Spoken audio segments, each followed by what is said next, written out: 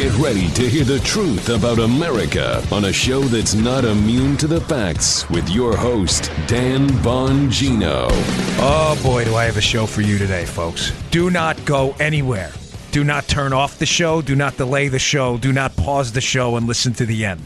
Matter of fact, I've got such a show for you today. I did something I never do. I didn't even brief Joe before the show. Right, Joe? Yeah. Because I want Joe's, it's not a joke, I want Joe's honest reaction. It is all now coming together finally, beautifully. Don't go anywhere. Welcome to the Dan Bongino Show. Producer Joe, how are you today? We will control your vertical. We will control your horizontal. Yeah, the outer limits. Yes. Remember that? Yeah. No diggity, no doubt. We are on it today.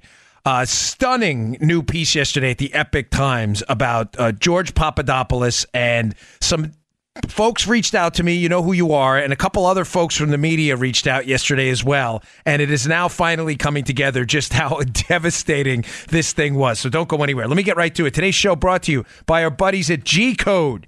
G-Code. You know I'm a big supporter of the Second Amendment and your big R right to defend yourself, bear arms, defend yourself and your family. You know I'm a gun owner, a firearm owner. I carry my firearm for protection. Luckily, I live in the state of Florida where they respect your Second Amendment rights.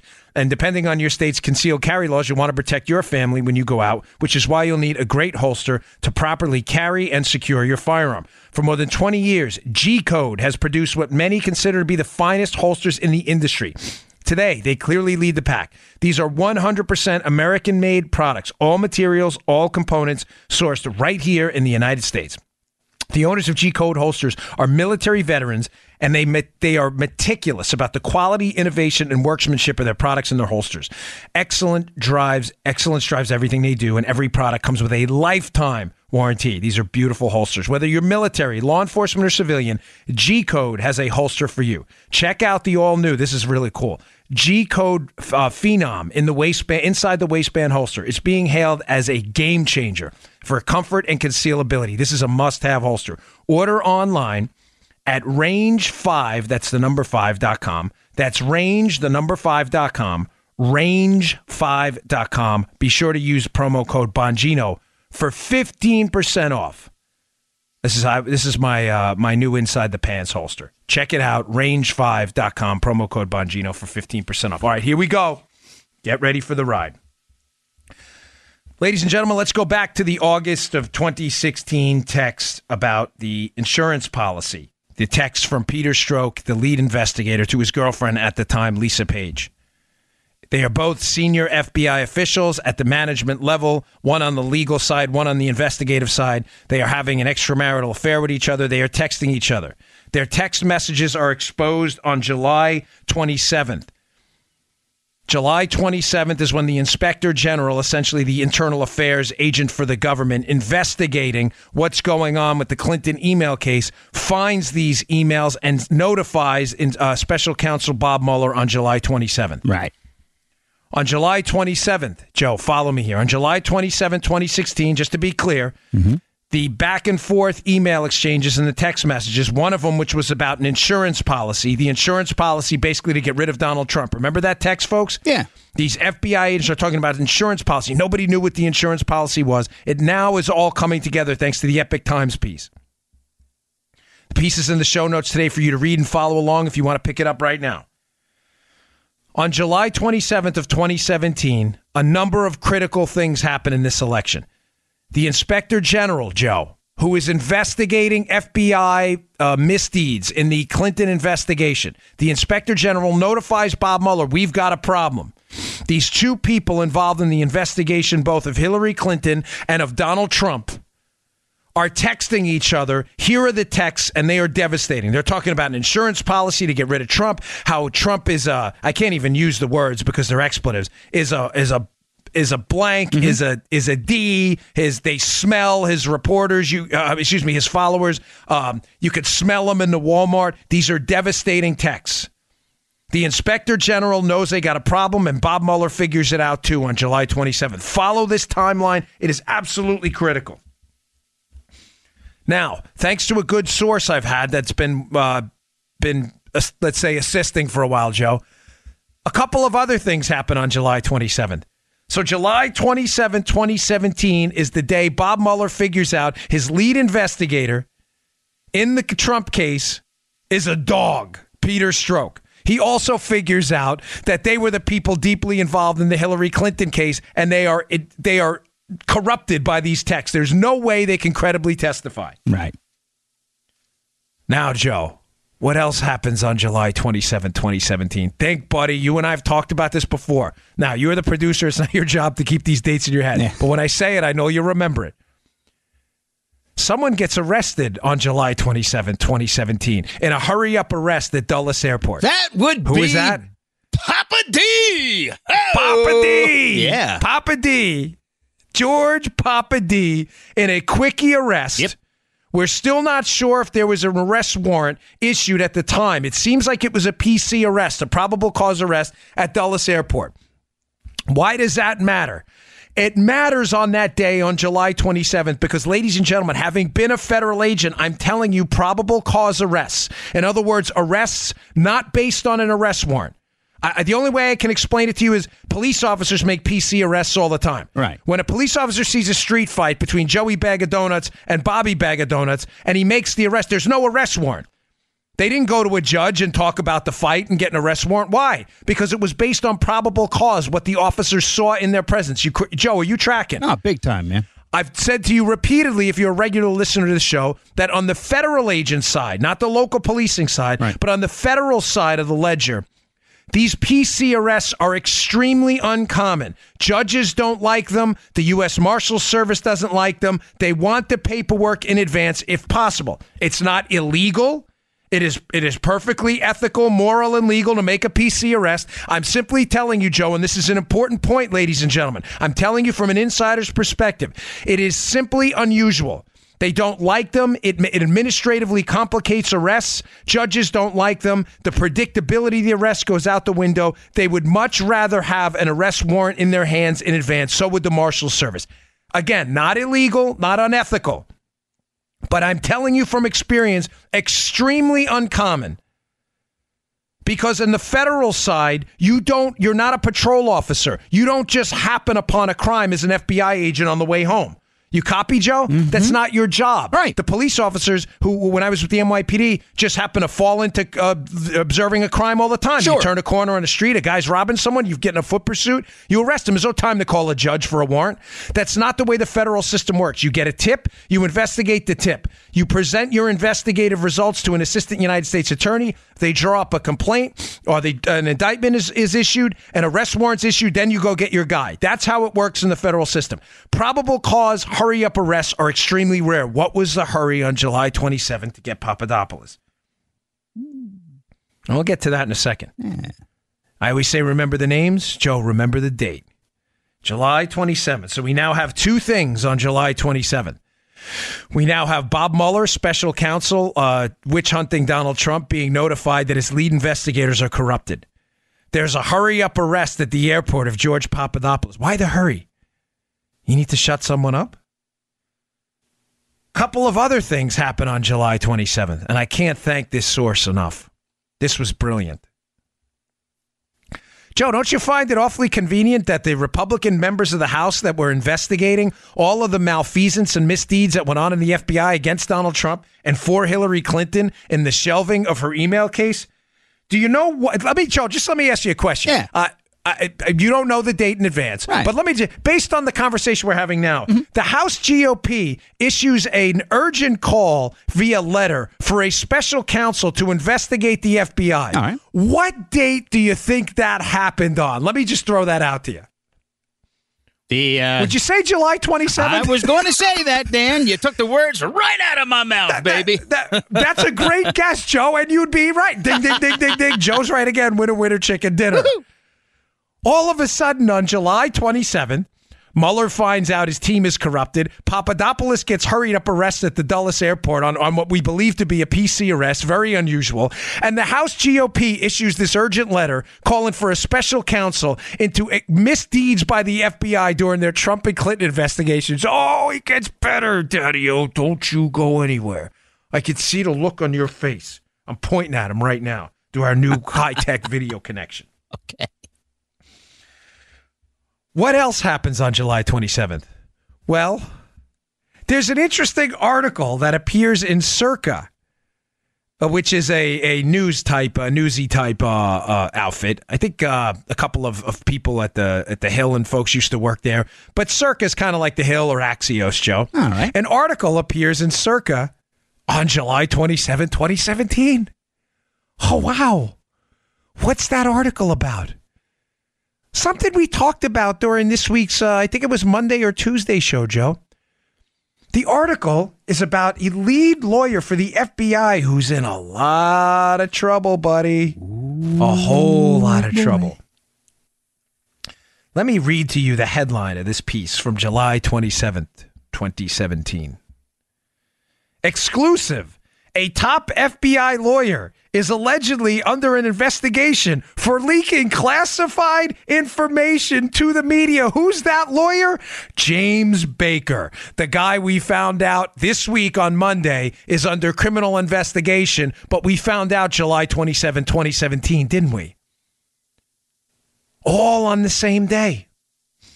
Now, let me read to you a quote from, I'm going to tie this all together. Don't go anywhere. This is from the July 27, 2017 Circa piece. 3 sources with knowledge of the investigation told Circa that James Baker is the top suspect in an ongoing leak investigation. Circa has not been able to confirm the details of what national security information or material was allegedly leaked. All this gets better, Joe. A law enforcement official with knowledge of the internal investigation in the Bureau told Circa the Bureau is scouring for leakers, and there's been a lot of investigations. All these people out there, nothing's going on. Trump's not doing anything. You sure about that? This was July 27 of 2017. It gets better. Skip to the next paragraph. James Baker is a close confidant of former FBI Director James Comey. And recent media reports suggest he was reportedly advising the then FBI Director on legal matters following private meetings the former director had in February with President Trump in the Oval Office. Now, does it kind of make sense why when I gave that viral speech at the Breakers a few months ago, I kept telling you that the 3-letter agency people are in a world of trouble because there's a paper trail? Yes. Is it starting to come together? James Baker, the one of the head lawyers in the FBI, according to Circa's own report, not some right-wing outlet, a close confidant of Jim Comey, deeply implicated in giving Comey legal advice on his conversations and the memos he drafted on his conversations with Trump, was being investigated for criminal leaks. Criminal leaks. Conveniently, someone leaks this to Circa on July 27th of 2017. Now, some of you more entrepreneurial types out there who've been following this case from the beginning may be putting together what's happening here. If you haven't, no worries. I get it. You know, you all have jobs. You work for a living and you work hard. You don't have time to study every detail of this. My job is to do it for you, though. And I'm honored to fit that role. Folks, it's clear as day. July 2017 is the day that this political civil war within the government, the spark was lit and the dynamite went off. My guess is what happened on July 27th, 2017, is that the administration and people got on the inside figured something out quickly. They figured out that the spying operation into Donald Trump was an effort to flip sources to get them to work while Donald Trump was president. Who was that person they likely tried to flip? That right around July of the time this probably all came together? Well, you know what? Let me say this, Joe. It probably came together long before July 27, 2017. The July 27, 2017 date matters, though, because clearly at that point, the IG, the Inspector General investigating this whole team, had figured out that the 2 lead investigators, by that time, he had figured out they were corrupted and decided it was time to notify Mueller. Someone in the administration likely figured out that Mueller was then going to double down. Mueller was then going to try to cover their tracks. Someone in the Trump administration likely figured out they were going to have to get ahead of this narrative, Joe, that the Bureau and the special counsel were going to work to try to clean up the mess. What's the mess, Joe? And if it doesn't make sense, please stop me. The mess is clear. They were trying to flip Papadopoulos, the FBI, as an insurance policy, hoping he got an appointment within the Trump administration to use a spy on Donald Trump and an embed while he was president of the United States, and the plan completely blew up. That's going to be part 2 of this. Oh, dude. You get where I'm going with this? Yeah, man. The inspector general sees the texts. He knows what's going on. Somebody in the administration figures out, now Mueller's going to find out. They're going to tell Mueller on July 27th, hey, buddy, your 2 lead guys investigating this thing, your lead guy and his girlfriend texted the whole plan to flip a spy inside the Trump administration. You better figure this thing out. Mueller panics. What do? The guy they were trying to flip is Papadopoulos. This Epic Times piece, you've got to read it. Wow. It's illuminating. The whole scam gets exposed on the 27th. They know about it in advance. Please tell me you're tracking. With you. They rush to the airport to pick up Papadopoulos, to arrest him, to shut him up. They engage in a PC last-minute arrest with no warrant. They bring him in at something like 1:45 a.m. the following calendar day, which almost never happens unless it's an emergency situation or a violent crime. The marshals don't want to see you at 1:45 in the morning. There's not even a sitting magistrate judge to do the initial hearing at that time, unless it's an emergency. Something happened. What happened is their entire scam to flip a spy, to get an informant within the Trump administration, that person, I believe being Papadopoulos, was completely exposed. Mueller knew it, and they panicked. The administration, the Trump administration, knows the Mueller team is going to panic. And to get out ahead of them, somebody leaks to the media, notably Circa at that time, that the FBI's lead lawyer, who was advising Jim Comey this entire time, that the FBI lawyer himself is under investigation for criminal leaks himself. A criminal leak conspiracy to the media to, again, gaslight the public to prepare them for the fact that they want to impeach Trump on false information. I didn't explain that well enough. The whole strategy, because they didn't have a collusion conspiracy, they only had a collusion fairy tale, was to get the fairy tale out into the media and embed it into the public psyche. So much so, Joe, that the public pressure built for impeachment before the fact that the story was fake was exposed. Right. In other words, tell the story that Joe Armacost is an alien so many times through the media and the public that by the time it's exposed that Joe is in fact a human being, it doesn't matter. They've been gaslit already, and Joe's already in jail or in Trump's case impeached. So the Trump team, someone in there, I'm not sure how much of this Trump even knew, by the way, but someone within the Trump administration leaks out to the media via Circa on July 27 to prepare the public for the fact that these guys are frauds. Their story's been a lie, that this guy Baker's under criminal investigation for felony leaks to the media. Do you see what's happening here, Joe? It's somebody. July 27th is the spark. Somebody lights the fuse for the stick of dynamite that is going to go off on July 27th. They know it, and it becomes a back and forth tit for tat. Mueller goes and has Papadopoulos locked up at the airport on a rush PC arrest to shut him up because he doesn't want Papadopoulos talking about the efforts to flip him to get him to work against the Trump administration. Why not, Joe? Obviously, because the Democrats and the liberal media don't want the story out there that they tried to recruit a spy to work in the Trump administration for a sitting president based on a false story.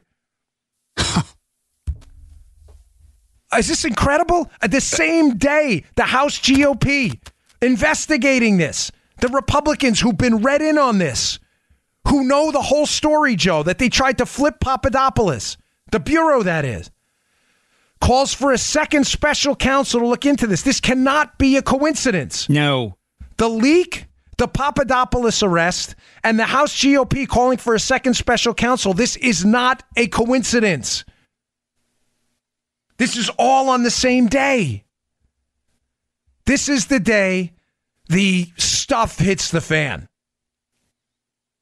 Clearly, people who were not read in on the backstory here are failing to put this together. And I want to really applaud a couple of the folks out there who've been amazing, who have been doing a lot of this stuff as well. It's a whole bunch of stuff going on that all comes together here, Dan. But on top of that, it's almost surreal because this isn't supposed to happen in the United States, and it's really, really hard to grasp, man. I mean, this is really supposed to be a constitutional republic, Joe.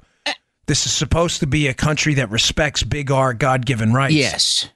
That's not what happened here. That's the weaponization and abuses by the FBI and the IC, the intelligence community here, are legion. It is disgusting what happened here. Yeah.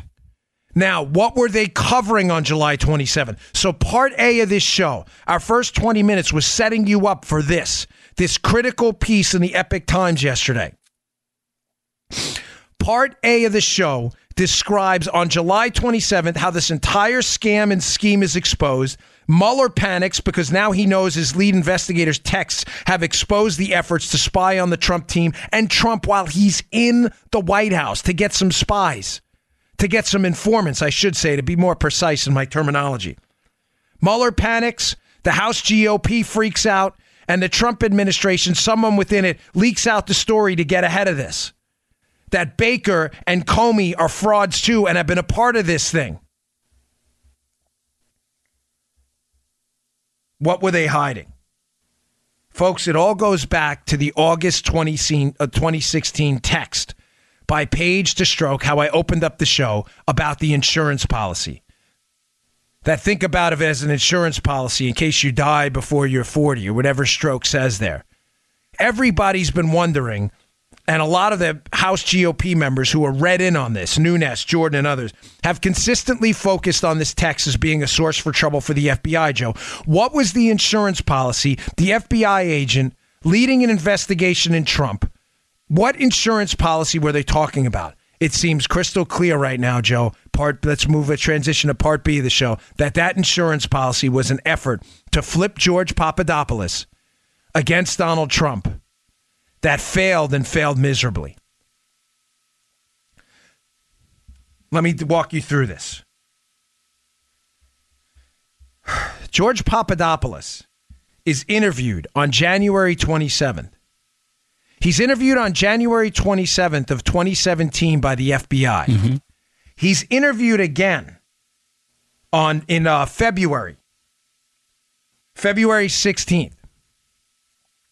He's interviewed again, and in the statement of offense they used to charge Papadopoulos, they say that Papadopoulos reiterated his claims that he wanted to help the FBI. Reiterated, Joe, meaning it was iterated the first time. Yeah. Meaning what, Joe? On their initial January 27th interview of George Papadopoulos, there was likely some type of formal or informal cooperation arrangement made between George Papadopoulos and the FBI. Gotcha. Something previously, let's say, not disclosed. Or not disclosed in any detail. What the heck is going on here, folks? Who was Papadopoulos cooperating against? Why the rush to interview him again on February 16th? What happened at the February 16th meeting where Papadopoulos in the article describes the FBI storming out of there in anger? What happened?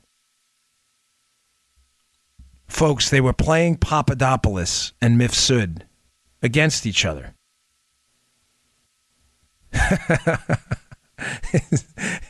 It's so obvious now. It's clear as day. The sun's finally come up. The FBI needed a source within the Trump campaign. They interview him January 27th, 7 days after Trump is inaugurated president. Now, if you notice in the statement of offense against Papadopoulos, Mueller's own statement of offense charging Papadopoulos with false statements for the FBI, the timeline jumps around dramatically. It jumps around from August all the way to January. Now, John Solomon has brought this up at the Hill, and I brought this up on the show months ago. Yes, we did. Remember, Joe? How Solomon said a while ago. Solomon knows the whole story. Solomon has another piece in my show notes today that I'm hoping to get to. That's another bombshell.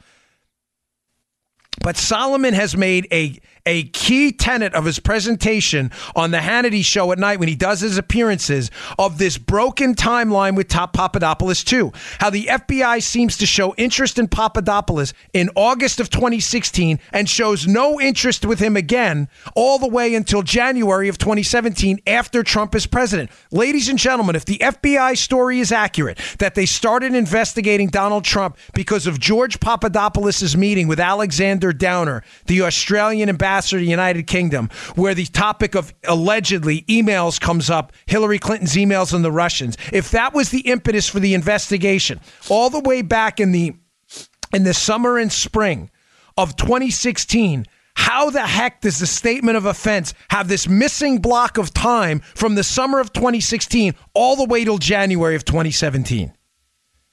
And the answer is clear as day. The answer is this had nothing to do with Papadopoulos. This was an FBI effort to spy on the Trump team that fell apart. After the effort fell apart, when Trump wins the presidency, folks, they panic. They try to go back to Christopher Steele, as we saw with yesterday's show, that Bruce Orr's asked to reconnect with Christopher Steele after he's been fired by the FBI and after Jim Comey gets fired. Why? Because Andy McCabe, the number 2 that takes over the FBI, panics. He freaks out. He's intimately involved in this whole thing. He will do anything to make sure they can nail Donald Trump and cover up his misdeeds, Joe. So what does he do? He gets desperate. Mm-hmm. He goes back to Christopher Steele and asks Bruce Orr to connect with the author of the fake dossier to get more fake information they can hopefully leak to the media to put public pressure on the public to support an impeachment thing against Trump to get rid of him. What do they also do? The Papadopoulos timeline makes sense now. Papadopoulos had nothing to do with it. He was just, in the spring and summer, he's just another spoke on the wheel of this massive spying operation the Obama teams are conducting against the Trump team. But what happens in January, Joe? Nothing's working out for them. All of their supposed angles and evidence points and bullet points and data points showing that Trump colluded with the Russians turn out to be false. The dossier, everything turns out to be fake. They panic. They try to reconnect with Steele. The Steele connection doesn't work because they can't hide it. The reconnection, they've already fired him, deeming him not suitable for use. So what do? They got to go back to another person and flip him as an informant. Who is that person and why does he appear on January 27th? Because it's George Papadopoulos. They think they've got something on him, and it's 7 days after the election. They freak out, Joe. Nothing's working. Donald Trump is the president. They need to get rid of him. Comey, this entire cabal at the FBI needs to make sure they can get somebody on the inside of this Trump team. Somebody. But they need somebody who's dirty a little bit, who they think is dirty. Now, why would they need someone who's dirty to work for them, Joe, or they think is dirty or can dirty up? Well, Joe, let me ask you a simple question because I'm sure some at home in the audience are asking the same thing. Certainly, Daniel. Well, why would Papadopoulos work for the FBI? Joe, if the FBI came up to you today and asked you to be an informant on a crime that never happened, would you agree? On a crime that never happened? No. Yeah, probably not, right? No. But what if the FBI came to you, Joe, and you were shady on whether this happened or not? You're not really sure, but they say, Joe, listen, we're going to take away little Joe. We have evidence you've been engaged in treason with the Russians. Would you consider it? I mean, they might have like $10,000 they want to hold over my head or something. That would give them some ammo. Yeah. You know what I'm saying, brother. Very strategic brother. Use of that $10,000 for you. I know where you're going with that. Yes, brother. Yes. It's now clear. Yeah. They played Papadopoulos and Mifsud against one another. Remember, the Papadopoulos-Mifsud connection. Back in April of the prior year, Papadopoulos is alleged to have, he meets with Mifsud. He did meet with Mifsud, but the allegations of what happened at this meeting with Joseph Mifsud are the key component of the entire FBI case against Papadopoulos. Please, man, I hope you're following me. I actually prayed before the show. I'm not kidding. God, allow me to speak with clarity, precision, and some wit here. I know you did. Inspire me. Put the thoughts in my head and the words on my tongue so you'll understand what's going on because this is so devastating. The year before, Papadopoulos, who, keep in mind, is just a small spoke in a massive operation to spy on Donald Trump, through unmasking, through targeting Mike Flynn, targeting any foreign calls by the Trump administration, misuse of the NSA database, misuse of the FISA courts, targeting Carter Page, the 2-hop rule. They are all spokes in a major, keep at the 30,000 foot, 60,000 foot, 120,000 foot view in your head. It is a major operation by a sitting president to use everything at his disposal to spy on Trump. Papadopoulos is a small spoke in this wheel. This small spoke does not work out. They abandon it. They abandon it in the summer. They come back to it after Trump is president because they don't have anything else. Every other angle they pursued, Carter Page, unmasking, Mike Flynn, none of it's working out. None of it. They have to get rid of Trump. So what happens? Well, you have to understand Papadopoulos' spoke first. When you look at the statement of offense against Papadopoulos and Papadopoulos' interview yesterday with the Epoch Times, it's crystal clear what went on here. Let me read to you from the Epoch Times piece yesterday because there's an explosive new allegation. Pieces in the show notes. This is mandatory reading. Quote, Epoch Times. In a previously undisclosed interaction with the FBI, an FBI agent asked Papadopoulos to wear a wire to record Mifsud, according to the transcript. The offer occurred at a cafe in Chicago on or around January 31st, 2017, just days after Papadopoulos' first interview with 2 FBI agents on January 27th. Papadopoulos, without a lawyer, met this lone FBI agent, one of the 2 interviewed him days earlier, who asked Papadopoulos to travel to London again and told him he would get a glimpse into the operation from behind the scenes. They tried to flip this guy. Now, again, you entrepreneurial investigators out there who've been listening to the show for a while, you've been saying, well, Dan, I thought you've been indicating for a while that Mifsud was a Western intelligence asset. So let's explain what happens in the prior year. Papadopoulos, this foreign policy advisor for the Trump team, at a low level, granted. He's asked to meet with this Maltese professor, Joseph Mifsud, in April of the prior year. It is alleged that Mifsud is the one who tells Papadopoulos that the Russians may have emails on Hillary. Ladies and gentlemen, that point is key. I believe Papadopoulos was the subject of a targeted FBI investigation, an FBI investigation to rope Trump team members into a conspiracy to hack into Hillary's emails by the Russians. How do they do that? They push the information into the Trump team and they see what they do with it. They're monitoring them. They're clearly looking for FISAs. They're clearly using the NSA database. They want the Trump team to talk about, Joe, information they got from other people about Hillary's emails and the Russians. Right. They need this because they need to rope them into this spying operation and use it as material to leak to the media before the election. And God forbid, after the election, if Trump gets elected, to use them for impeachment. Are you tracking me? Yeah. Now, if you are tracking at home, you may be saying, well, Dan, is Mifsud working with our intelligence or partners in London, or is Papadopoulos? Because why would the FBI then ask Papadopoulos to wear a wire against Mifsud? Ladies and gentlemen, it's distinctly possible that not all parties are talking to each other here. Mifsud may have been working with Western intelligence partners, while the law enforcement side of it, the Bureau, may have initially been unaware of this. Remember Lisa Page's commentary from yesterday. Her testimony up on the Hill was exposed, and Page seems adamant that they did not know about the dossier until September of 2016, but it's clear as day now that John Brennan knew about it earlier. And it's also clear as day from John Solomon's piece now, which you read in the Hill today, that Andy Weissman, Mueller's bulldog, and others, when he was with the Justice Department, clearly knew that this information was coming from Steele, a corrupted source, way before the FBI's alleging they found out about it in September. I know it gets confusing here. I must step in. You may have to listen to this twice. As the ombudsman. It is a load of information to process. Gosh, it is, Joe, but it's so critical. I'm. Let me explain this to you again. Mm-hmm.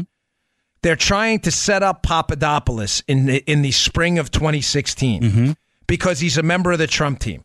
They push onto him information from Mifsud about Russian emails, emails from Hillary being held by the Russians in an effort to get Papadopoulos to play ball with it, to contact people on the Trump team. Hey, this is great. Look, the Russians are going to work with us and get us Hillary's emails. You follow that part. Yeah. You tell me, please tell me you do. Good. Okay? Yeah, we're good. It's a setup. I'm suggesting to you that setup may have been an IC setup by people in the intelligence community working with Five Eyes partners in an effort to set up a member of the Trump team. To do what? To leak that information to the media if Papadopoulos plays ball. Look, the Trump team wants to work with the Russians to get Hillary's emails in an effort to do two things at the same time, Joe. In an effort to undercut the Trump's team's credibility, and secondly, to make the Hillary email scandal go away by making it look like it's a foreign operation with Trump. You tracking? Big time. That's step one. Needed the recap, dude. Okay, good. And feel free to stop. This is why you're here. Well, you're here for other reasons too, but that's your most important role. Folks, step one doesn't work because Papadopoulos doesn't play ball. He doesn't do anything criminal with the investigation. Start conspiring with the Trump team to reach out to Russian officials and get the emails. He doesn't do it. The Bureau panics. That spoke on their wheel of the spying operation falls apart. It doesn't come back again until everything else fails. The FISA warrant against Carter Page. They're tapping in the NSA database. Joe, they don't have anything on this. The Trump team is not playing ball. They're not working with them on this. The IC, I believe in conjunction with Brennan's team, his small group, are desperately trying to get the Trump team to talk about this stuff so they can push it to the Bureau and nothing happens. What do? They panic. They bring in Alexander Downer later. Alexander Downer later meets with Papadopoulos in this London pub, and the allegation then is that Papadopoulos mentioned something about emails. An allegation later refuted by Papadopoulos and Downer as well, who says he just mentioned dirt on Hillary, which was already a public story. But Joe, the Bureau's panicking too. Why? Again, this scandal's not working out. They're trying to set up the Trump team and get them on tape and get them on recordings and get informants within the Trump team to admit that the Trump team is trying to work with the Russians for Hillary's emails. But the problem, Joe, is they're not doing it. Right. So they panic. Downer comes into the mix. The Downer conversation with Papadopoulos is used as a reason to start an investigation against Papadopoulos. Was there a FISA against him too, Papadopoulos? What happens after the Downer meeting, Joe? Nothing. Nothing happens after the Downer meeting. Because in the Downer meeting with Papadopoulos, where they talk about dirt on Hillary, clearly someone in the FBI starts an investigation, but realizes after a couple weeks of investigating, there's no there. There's nothing there. That's why you don't see Papadopoulos enter the picture again until after the election when tier 1 level panic sets in and people in the FBI are like, holy Moses, it's going to be exposed that we tried to get Papadopoulos dirtied up and tried to flip him. Good deal, brother. Yeah, that's good. That's good. Yeah. So after 7 days after the election, the Bureau shows up at his house again. And in an effort to get him dirtied up, what do they say? Hey, we'd like you to wear a wire against Mifsud. Now, there are two possibilities here. If Mifsud, here's possibility number one. The people in the FBI are not read in as to what the intelligence community did by working with Mifsud to dirty up Papadopoulos. Please tell me that makes sense. Here's scenario number one. People within the intelligence community, not the law enforcement community on the FBI side, working with Brennan and some partners in London and probably some private companies too, are trying to dirty up the Trump team. They don't tell the FBI about this. The guy they're using as a spy for them, Mifsud, is the FBI may believe at this point he's legitimately dirty Mifsud. They think Papadopoulos is dirty too, Joe, because Papadopoulos has been dealing with the dirty guy. Gotcha. It's like if you were trying to coordinate a bank robbery with a bank robber. Yeah. They think you're dirty too for being a piece of it, but they also want the bank robber.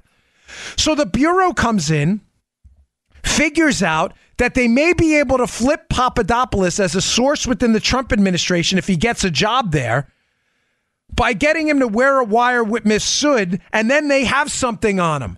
They have this whole thing. They have this April meeting with him where he's dealing with this alleged Russian guy. Mifsud, this guy connected to Russians in the emails. In other words, they have a chit against him. Chit, C-H.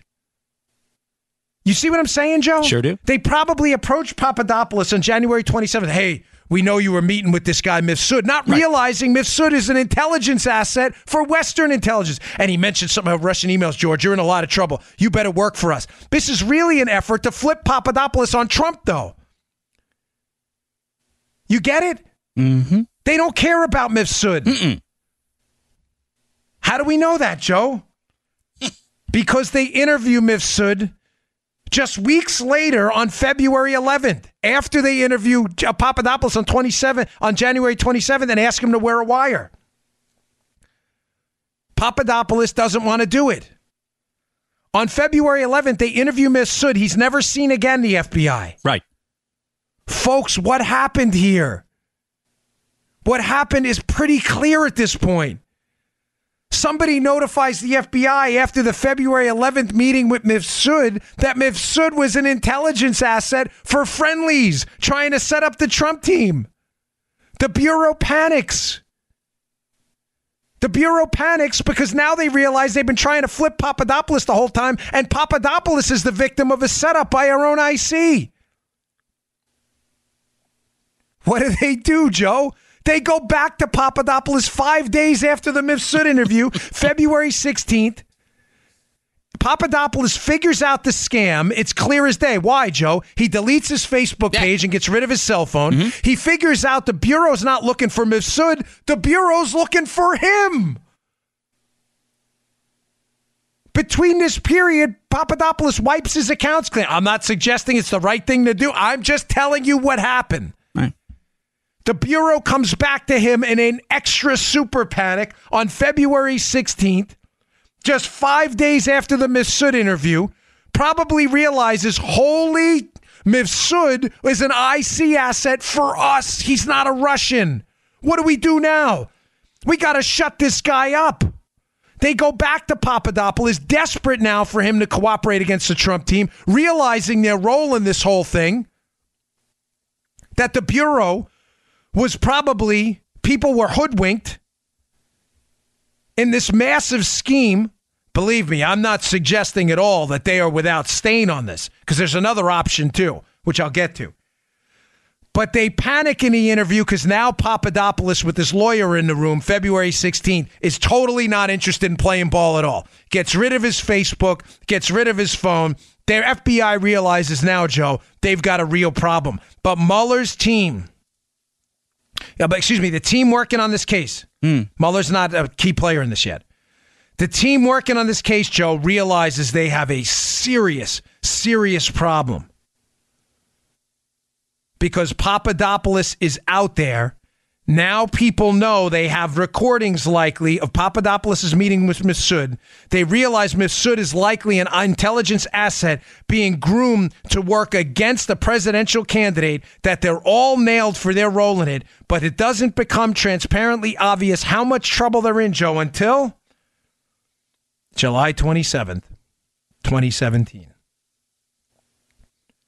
When the Inspector General, Michael Horowitz, goes up to the Bob Mueller team and says, hey, Bob, have you read these text messages? Oh, boy, were those probably an eye-opener for Bob. Hey, we better go arrest Papa D.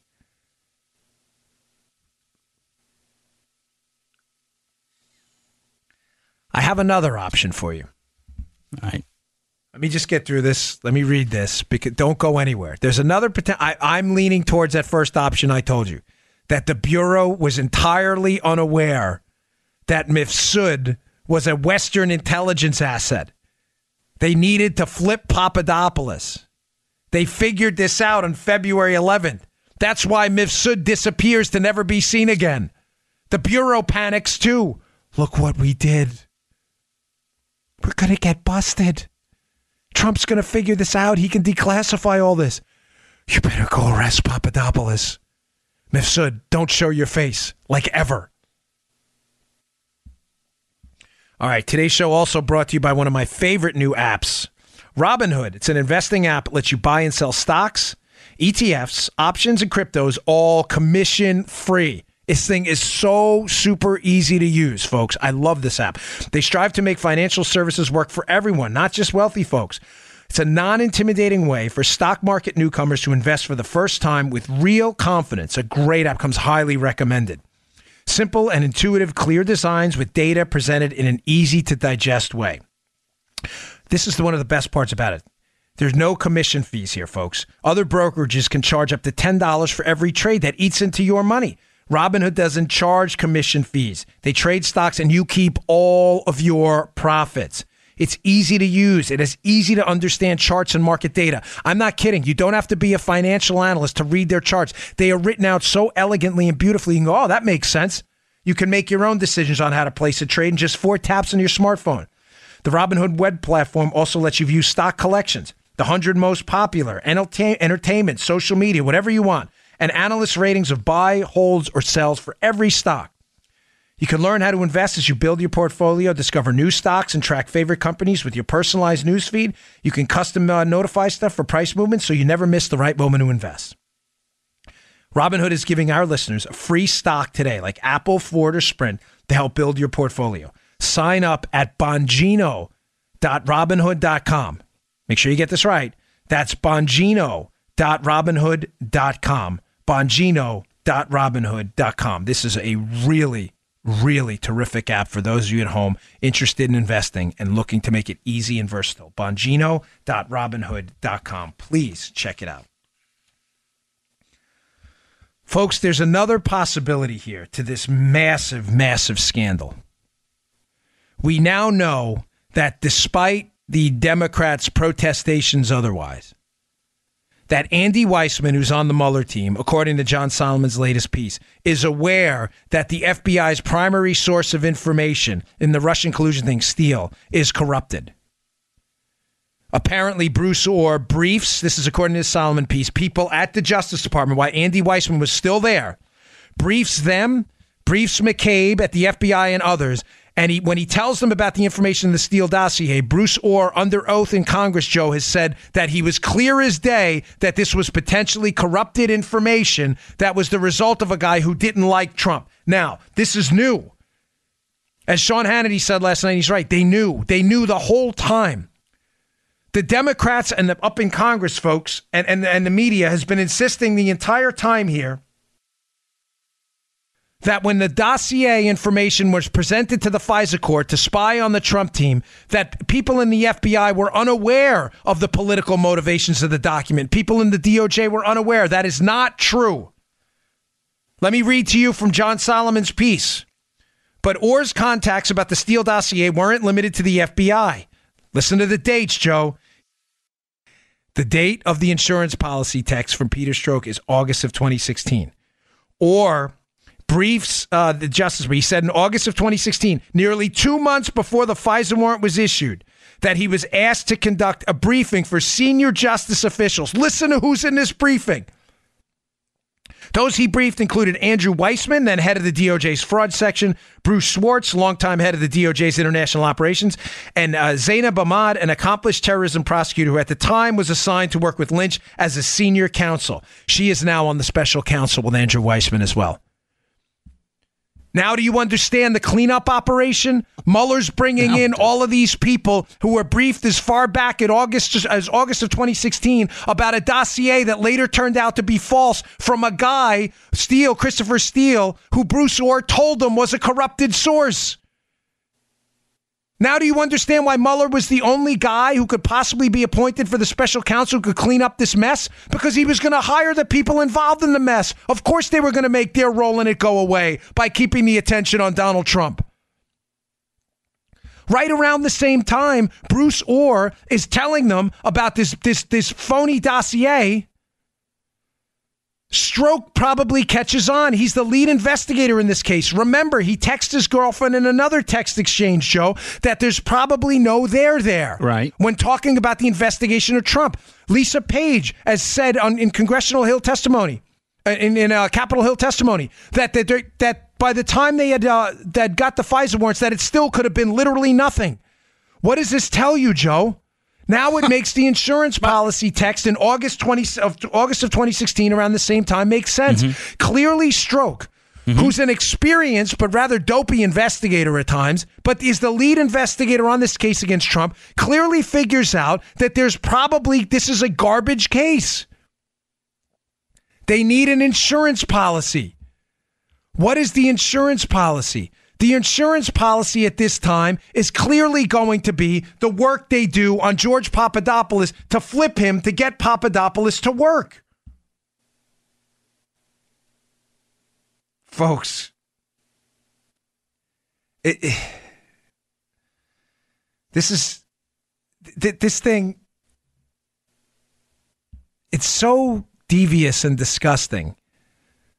I just want you to take some solace in the fact that I'm absolutely convinced that all of these players are going down. They have left a massive, massive paper trail. Now, I want to get to two more things. I teased before the read, and I don't want to leave this out because I want to get to one more thing before the end of the show as well. There's another option here. So let's pull this back out and summarize the whole show. Around August of 2016, there's a lot of action in this case. Orr is briefing the FBI. Bruce Orr is talking to Steele. Investigations are going on.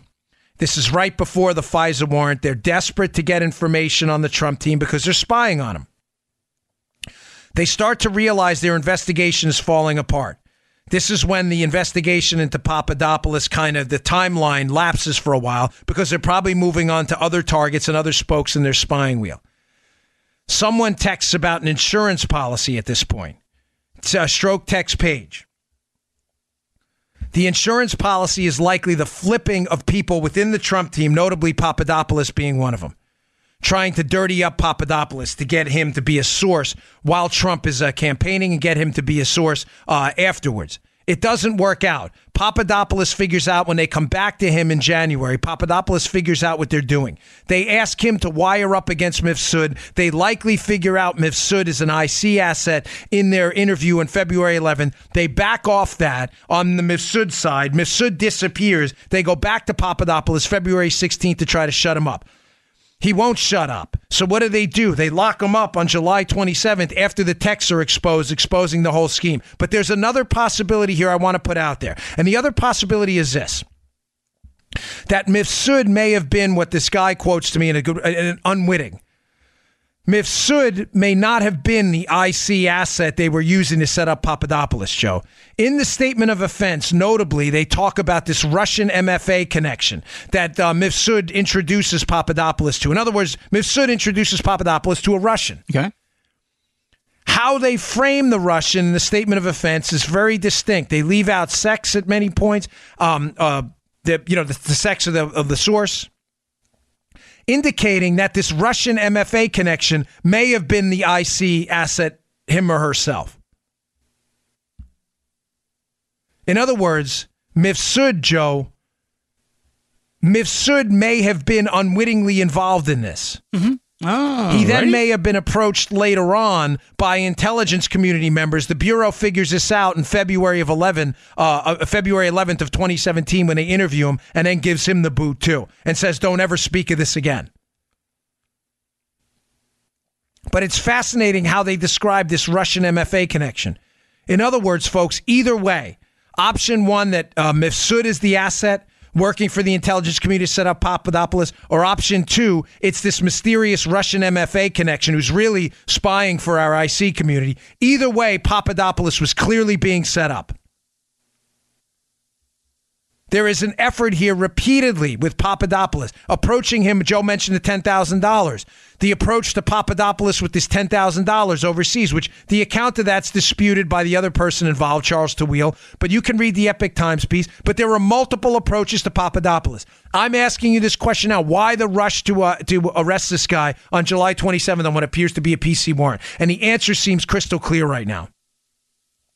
They needed to shut him up and shut him down. There was no other way to do it. They tried to flip Papadopoulos.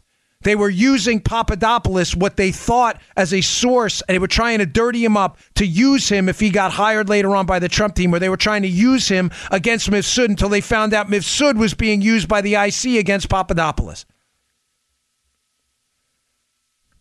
Folks, I'm really starting to believe that some of the key players in the Bureau knew what they were doing. Believe me, they knew they were investigating Trump for no reason.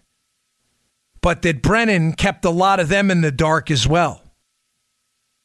That there may have been a deep and detailed IC operation with foreign partners in London and elsewhere to set up Donald Trump, to leak that information to the media. They only brought in law enforcement later, Joe, with the August memo from Harry Reid after he gets briefed by Brennan, as they started to panic about the election and figured out President Trump, at that time candidate Trump, may in fact win this thing. And if he was going to win, they were all going to be exposed. They needed an insurance policy.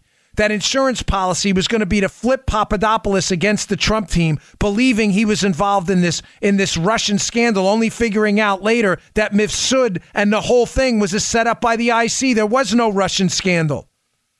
There was an intelligence community scandal. Hence the July 27th political civil war date, where Mueller figures out the team he's been using the whole time has been corrupted.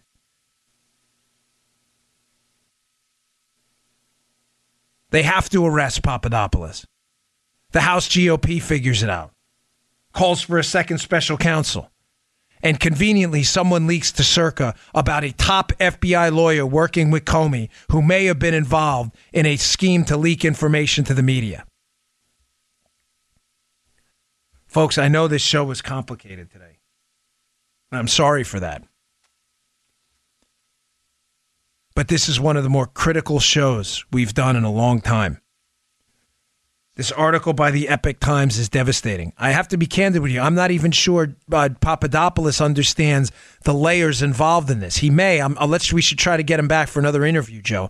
But it seems clear as day now that Papadopoulos in January of 27 is clear as day, according to his own words, is approached and is possibly going to work with the FBI. But Papadopoulos doesn't realize, Joe, that the FBI is not targeting Mifsud. The FBI is targeting Papadopoulos. Right. They need a source inside the Trump team. Papadopoulos figures it out. He figures it out, and that's why he panics with his Facebook page and his phone. And the FBI rushes in on February 16th to clean this mess up. They can't have it go public that they're trying to recruit a spy inside what now may be the Trump administration. They had to clean this mess up. They thought they had gold. He met with Mifsud. They met with this Russian MFA connection. They were talking about emails. I'm not sure Mifsud was who the FBI thought he was. Folks, this is a devastating piece. Please check it out. All right, I'd love to hear your feedback on the show today. I understand it was complicated. Please listen twice. I tried to repeat myself as little as possible on it. I know some of you like that, some of you don't. We went right straight through it in the timeline, but I think if you listen twice, it'll all make sense. The Bureau thought they had gold in Papadopoulos, never realizing that their own intelligence assets were working against them. Intelligence assets for friendlies. It now appears crystal clear based on this new information that Papadopoulos was asked to wear a wire against Mifsud, which makes absolutely no sense if Mifsud was working for our guys and the Bureau knew it, unless they were trying to get Papadopoulos groomed to be an informant later on and told Mifsud, just play ball with this guy. Makes absolutely no sense. All right, thanks again for tuning in, folks. I really appreciate it. Please subscribe to the show on iTunes. You'll get the show every day. It's free. You can also follow on iHeartRadio. Follow us on Spotify. You can subscribe on SoundCloud and elsewhere. It really helps us move up the top charts. It is absolutely free, but it's the subscriptions, not just the downloads, that help us move up the charts. I'd love to hear your feedback on today's show. You know where to find us. Our contact is on our webpage, Bongino.com. Please subscribe to the show notes as well and read them today. They're really, really important.